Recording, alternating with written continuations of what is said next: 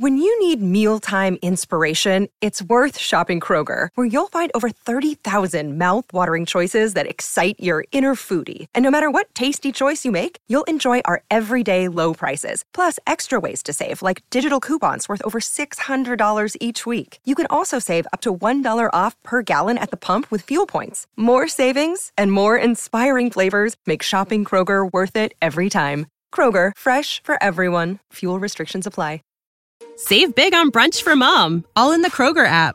Get 16-ounce packs of flavorful Angus 90% lean ground sirloin for $4.99 each with a digital coupon. Then buy 2, get 2 free on 12 packs of delicious Coca-Cola, Pepsi, or 7-Up, all with your card. Shop these deals at your local Kroger, less than 5 miles away. Or tap the screen now to download the Kroger app to save big today. Kroger, fresh for everyone. Prices and product availability subject to change. Restrictions apply. See site for details. All right, so we're very happy to be joined by Lindsay Czarniak, a familiar face to many of you from ESPN back in the 2010s, now works for Fox Sports and CBS for the SRX Racing Series, very much in the auto racing community, all the way back to the days on Turner and their NASCAR studio show back in the early 2010s. So very happy to be joined by Lindsay. And of course, if you are any part of the Washington sports scene, you also know her from that as well. So Lindsay, thank you so much for taking the time. We're happy to have you on our podcast. It's our first ever guest, actually. Fantastic. I am really excited to be here. And thank you for such a kind introduction. And I love the succulent plants behind you. Oh, well, they're fake. They're fake. Okay. I wouldn't know. And no, they're actually really nice. So there you go.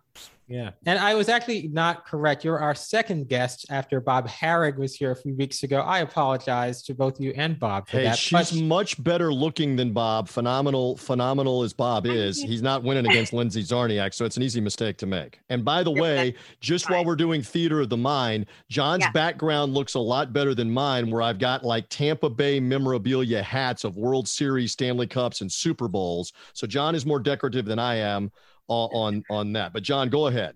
Okay. Well, yeah. Good plug. I love the plug of the Tampa Bay reign of champions there. Yes. Indeed. Yes.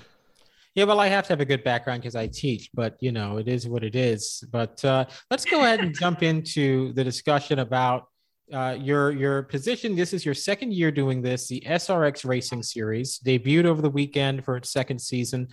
This is such an interesting idea because it's just a 6-week season in the middle of the summer, and something that ultimately has a lot of big names attached to it. Danica Patrick, Tony Stewart. So, what is that experience like? I know you were interviewing, I believe it was Marco Andretti over the weekend. Yeah. So what's the general experience like, and what was interviewing him like? Well, I mean, starting with this show and the general experience, that the reason I love it is because it really is. This is based loosely off of a series that was called IROC, which brought the best drivers from different genres, right, against each other. And that's really what this is. And what is awesome to me is you'll be at the track any given weekend, and the caliber of drivers that are there, it's awesome. I mean, Elio Castroneves was the driver that won last weekend. He's a 4-time Indy 500 champion. He's one of the best drivers in IndyCar, going up against some of the best, champions in NASCAR and in different genres. So that's in itself is really cool, because also what I've loved to watch is the way that these personalities mesh. And what I've discovered is there's a competition level that is pretty unique, because these guys all travel around together for these 6 weeks. But at the end of the day, there's sort of a different level of want to and bragging rights, because these guys are truly the best and the best. And it's like they want to go out there and prove. And also, we're racing on short tracks. And so that's something that the cars are based on stock cars, the more traditional type of car you see in NASCAR. And so these IndyCar drivers got in those cars. They didn't even know how to race them. They had to figure out that. And so the whole thing has been this really interesting experiment. And I just love week in, week out, you're there with just some of the greatest personalities in the sport, but also to watch it play out. Like last weekend in Pensacola, it was 104 degrees. And some of those guys, when they got out of their cars, we had these visuals. They had ice packs. One driver was literally like laying on the pavement because inside the car it reached levels of like 144. So that just shows like the level of desire and drive that these athletes have. But in terms of Marco Andretti is the grandson of Mario Andretti. And Marco has been in IndyCar racing for years. He's raced other forms of racing also, but he's most well associated with IndyCar. And he's racing in SRX. Last year, he won one of the races, which was in Wisconsin. And we went to his home because the Andrettis, he bought his family home in Nazareth, Pennsylvania. And Marco decided a little bit over a year ago that he was going to pull himself back from full-time racing because he wasn't getting the full fulfillment out of it, I think, that it required in terms of the work. But he definitely still has the drive to want to win an Indy 500. He said that he will try to do that, for the next 5 years. But it was interesting perspective because he held a barbecue and he sort of lifted the veil and showed us what a day in the life is like for him. And for him, it's all about getting back to the roots that he had as a kid growing up, literally in that house. So it was interesting. His grandfather, Mario, rode his golf cart up and was part of the barbecue. So it was just a really cool behind the scenes type of story. And that's really also what we're trying to do, because on CBS in prime time, we realize that the audience is very much, people sitting at home that may have no idea about racing. And so being able to show these people that really like deep dive behind the scenes and also like what's relatable is a big key for us. So it was awesome. Now, I will say this. I am older than John. I'm not an old man, but I remember the original IROC formats and remember watching that growing up. And you would see Mario Andretti race against like Darrell Waltrip of NASCAR fame in the old IROC. So I'm a throwback guy for your audience for this same kind of concept of the different series racing in the similar car to see how they would do. I just thought I would add that to our discussion there, John Lewis, on that part of it. Well, I don't have the racing background quite so much, although I do find it interesting. You cover SRX, you cover NASCAR. I know you were at the Indy 500 the other day as well. Am I correct about that? That you were at the Indy 500? Yes. So you are someone who really is very much into auto racing and motorsports. How did you kind of get into all of that?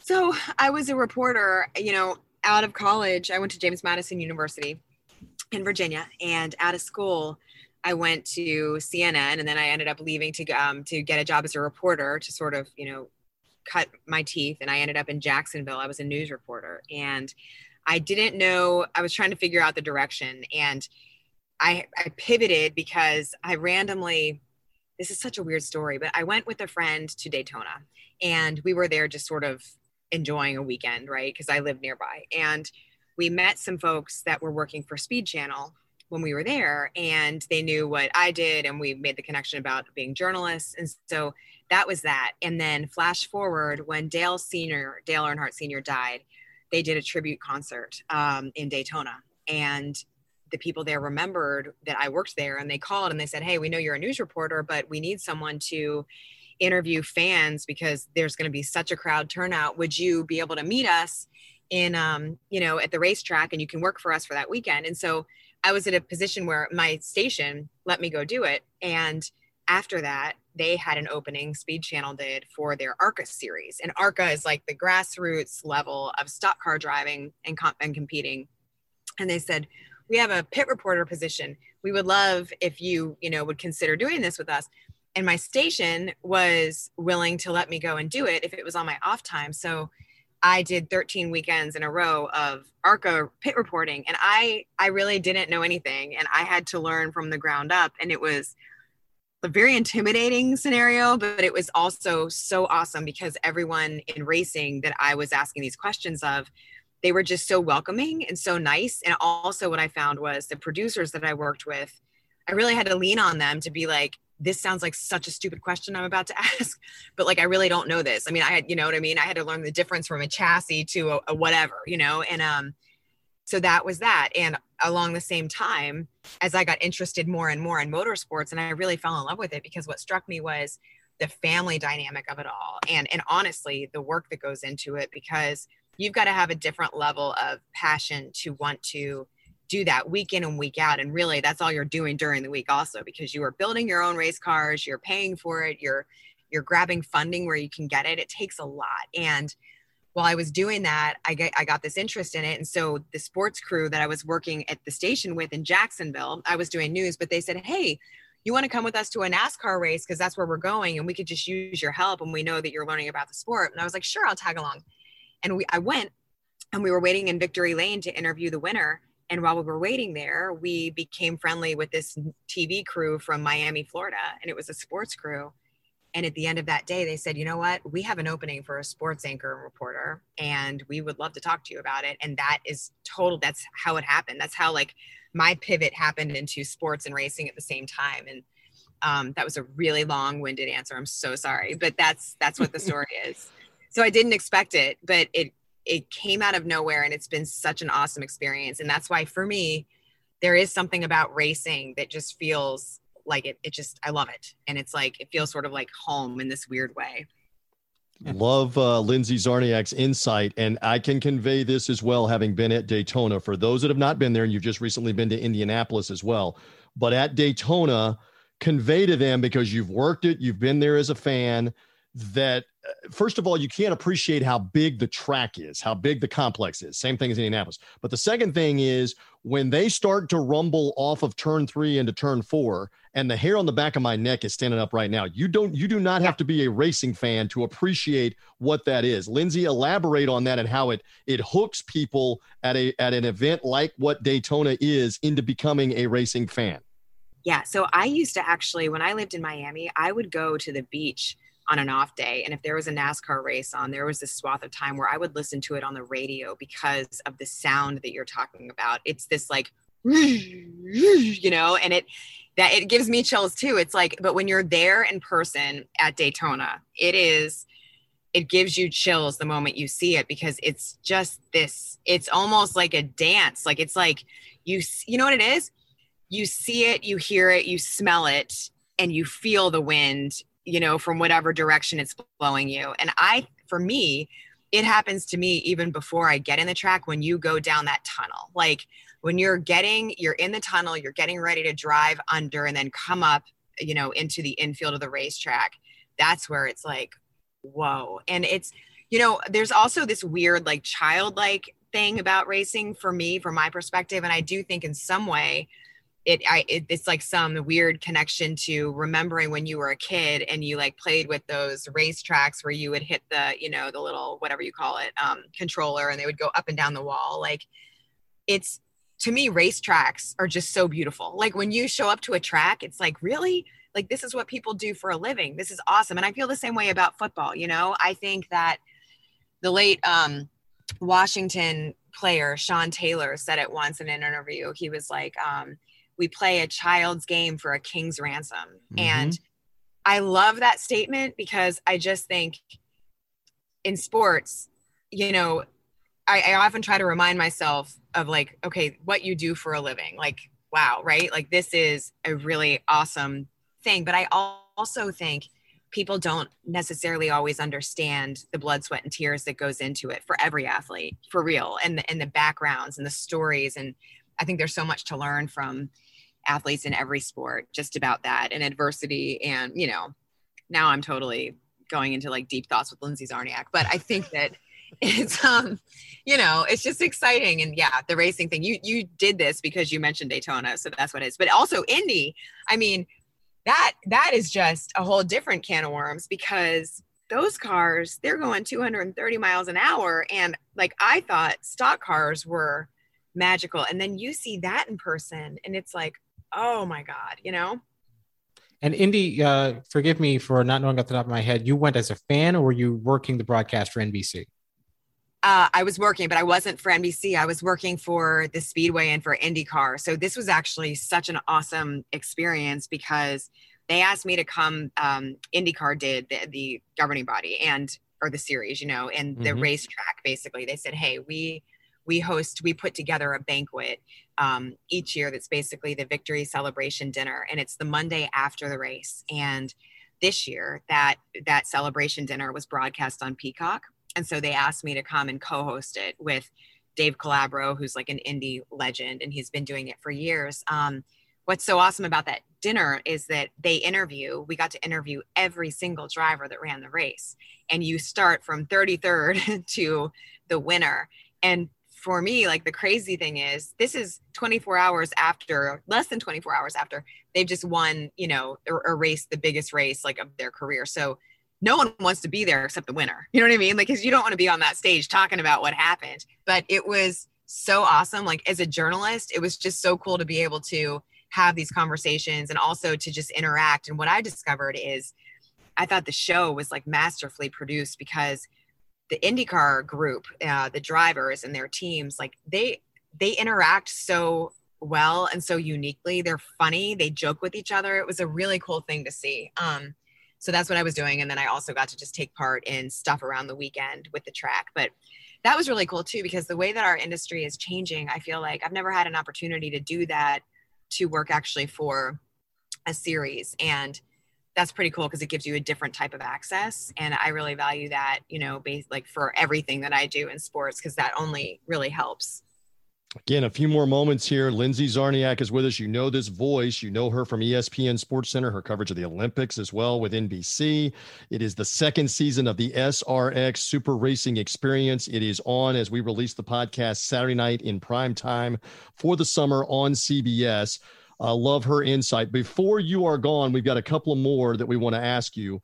One of them, you and I actually are intertwined slightly for this reason. So I'm going to make you smile on this one. I don't know, in the pandemic crazy year of 2020, did you work a week one football game that year in an empty stadium?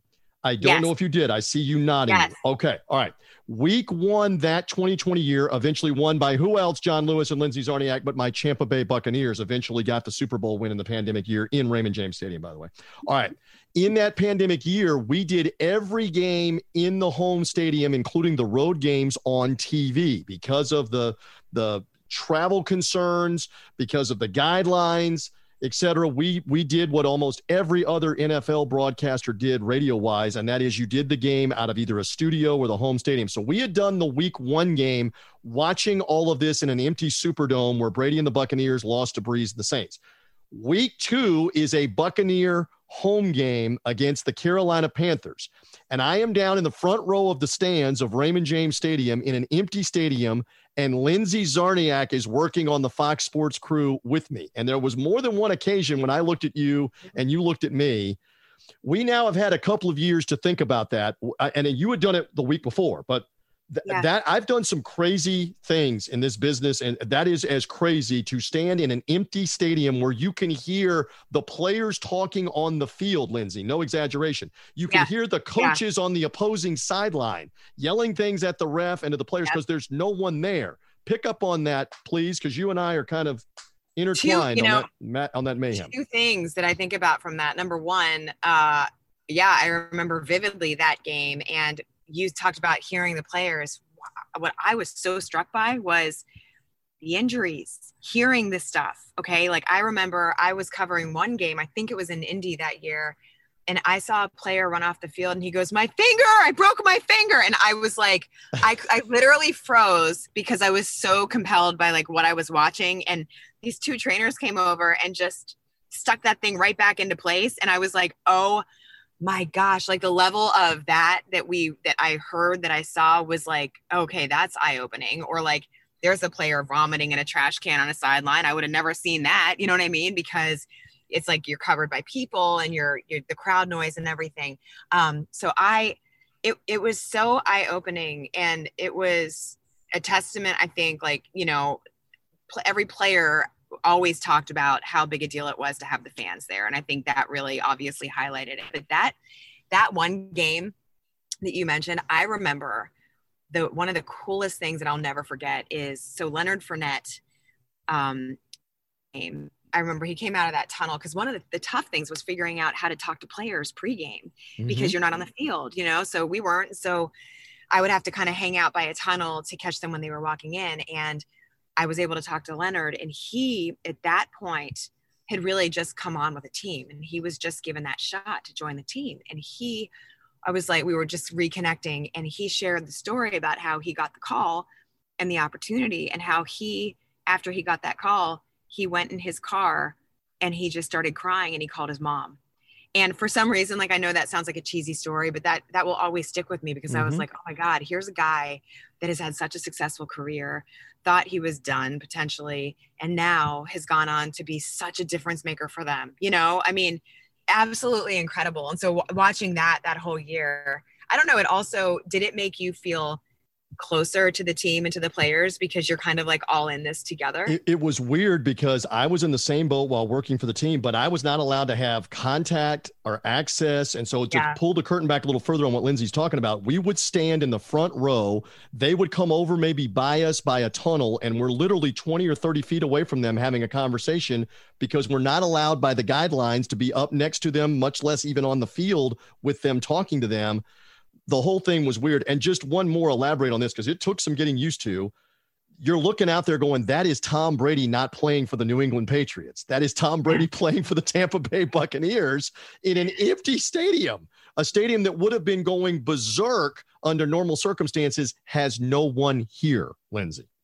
Yeah. And so I wonder in a way if that was helpful for him. I don't know, but knowing like how, and him, but like knowing how much of like a student he is, I wonder if that in some way helped that transition of not being, being in the spotlight, but it was sort of in a different way. Because I do remember really thinking about that one game. Bruce Arians told us, here's where we are right now. Right now, I'm dating the hot girl, and I'm just trying not to mess it up. And so it was so funny, because then I remember we came back mid-season and he had some other analogy for it. He's like, okay, we're past the honeymoon phase, but whatever it was.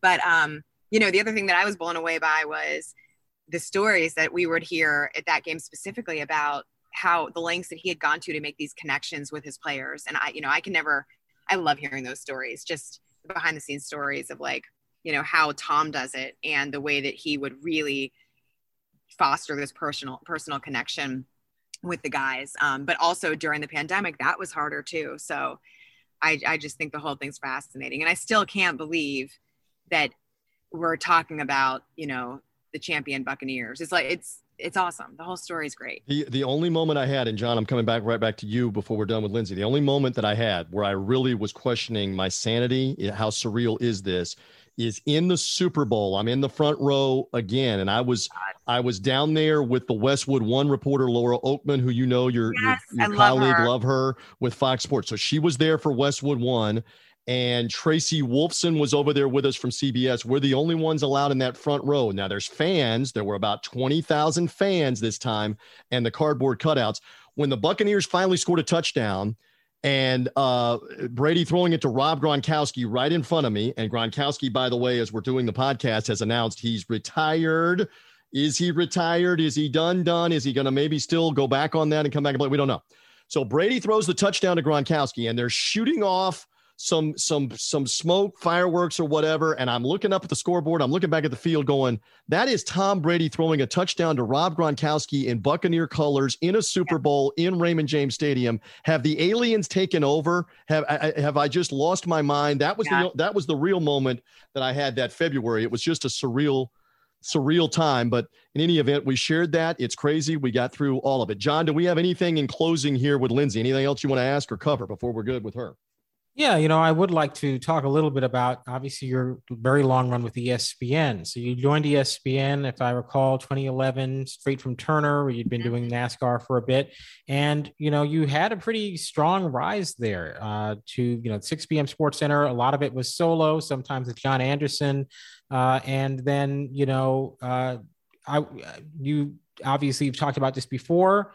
You go on maternity leave, they change the format of the show, and then it's kind of questionable after that, like what your role is. How did that kind of end at ESPN, if you're comfortable going into that? And two, does your position now, where you are working for multiple different outlets, kind of give you maybe a little bit more flexibility and maybe a little bit of a better maybe work-life balance than you had before when you were on SportsCenter all those years? So the last question about work-life balance is, it's TBD because It's always a shit show. It is. I'm still figuring that part out, and I'm being honest, because the work-life balance is just never. It's hard, and but there are definitely bright spots about that situation with the event, more of the event coverage. That's true. But there are also ways that it makes it more challenging, and that's very true as well. So that's sort of to be determined. I do think there's something that's been really awesome to me about working with all of these different networks, because it's really cool to be able to work with the different groups of people. And then you're figuring out how the different networks do it. And that's been really cool to be a part of, because they're, top of the top. And it's like, I just really enjoy working with so many different people, different teams. And also the variety of what it is. That's awesome. Sports Center was so much fun, and I still have a lot of friends there. That just one thing. So I knew that I was leaving the 6 o'clock before I went out on maternity leave. So just to clarify that one detail, because it wasn't like I left on maternity leave and then didn't know. That all had happened before.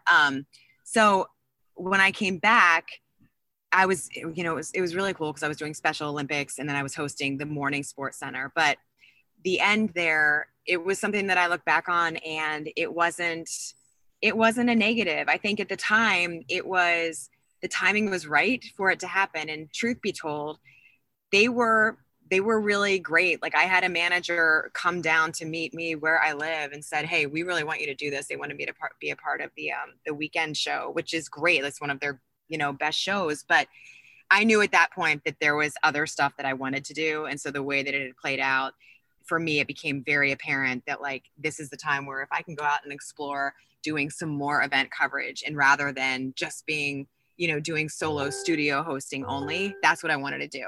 So I get, as I look at the big picture, there is so much that I have learned from the experience of being there and then leaving there. I really, really have always believed that reporting, for me personally, is very important, because I really love to have like the firsthand knowledge of what I'm talking about. And even if you can't do it all, obviously, but back in the days when I went to ESPN from WRC in Washington, and I was doing this stuff for Turner on the side, but WRC, you're out there reporting every single day from the Washington football team, or, Commanders, what we're calling them, camp. And then I would come back and anchor those shows at night. And I think that there's some version of that I really crave. Like, for me, doing the studio hosting, that was a blast. And there were certain times that it felt like, wow, this is the best thing I've ever done on a national level. This is awesome. But I also just really love being able to develop those relationships on my own and have that access. So I don't really know what your question was at that point that's gotten me to this, but I think it's all really a great experience. And as I figure out now, like, I'm blessed to have these options of doing these different events, and for me now, I am getting that variety, and I am learning, I think, how to schedule my time a little better, because you do have to be a little bit more intentional when you're doing it this way, when you're doing like an NFL season, and then you've got an Olympic year and this other stuff. But I really found that event coverage is something that really like gets me going. Okay, you've got to get going. We do too, but I've got one more to ask. For those that don't know, Lindsay's husband is Craig Melvin of the Today Show. Very popular in our house. It's on all the time. You have an 8-year-old and a 5-year-old at the time we're doing the podcast. I'm just curious, do they still get a big kick, or is it no big deal out of dad and mom being on TV? Because again, I have 14-year-olds. I'm not on TV that often, but I'm doing radio stuff. Whatever. They used to care. As they got older, Lindsay, they care less. Do your two? Do they see dad? Do they see you and they care? And oh, there they are, and we're waving. How does it work, real quick? I mean, they don't really care that much. My daughter, in the morning when we're downstairs, if we're having breakfast together, she'll be like, "Oh, there's dad." That's cool. I think no, they don't, like, it's not that big a deal. I do try to take my kids. I'll tell you one thing, like, they do. I used to love, especially when I was at Sports Center, they were great about, like, when my son was young, I would take him to like the NBA finals with me, just like travel him. I took care of the room. I had a sitter with me. And that was really special. And he doesn't remember all of it, but like that for us, there are certain things he does remember that I'm like, that's really cool. But now they just want us to like feed them and, let them have ice cream. And that is much cooler than mom or dad being on TV. I think they get confused. And I think that their friends also get confused, which is very funny. I was in a classroom and there was a teacher. I was doing like an art presentation and the teacher said, they were talking about pop art and using Andy Warhol as an example and his image of Marilyn Monroe. And the teacher said, who's someone that you guys see all the time that would be a famous person that you could do like this? And one of the kids was like, Dell's dad. My Melvin. And I was like, that's great. Like, I'm going to leave the classroom now because that's not what we need. Like, that's not true. So it's, it's like a weird dynamic, but no, right now we are totally just mom and dad. They want us to just tuck them in at night and, and for them to be able to steal like gummy bears. And where's the ice cream? No doubt. Yeah. John, we've enjoyed Lindsay. Absolutely. Thank you so much for taking the time. We really appreciate it and look forward to seeing you on the SRX again this weekend. And then come the fall, NFL on Fox once again. Thank you guys. It's been great talking to you. I've really enjoyed it. All right. Hope to see you soon. You say you'll never join the Navy. Never track storms in the Atlantic or skydive as part of your commute. Joining the Navy sounds crazy. Saying never actually is. Learn why at Navy.com. America's Navy, forged by the sea. You know how to book flights and hotels. All you're missing is a tool to plan the travel experiences you'll have once you arrive. That's why you need Viator. Book guided tours, activities, excursions, and more in one place to make your trip truly unforgettable. Viator has over 300,000 travel experiences to choose from. Everything from simple tours to extreme adventures and all the niche, interesting stuff in between. So you can plan something that everyone you're traveling with will enjoy. Real traveler reviews give the inside scoop from people who've already been on the experiences you're considering. So you can plan with confidence. Free cancellation helps you plan for the unexpected. And 24/7 customer support means you can travel worry-free. Download the Viator app now and use code Viator10 for 10% off your first booking in the app. Find travel experiences for you. Do more with Viator.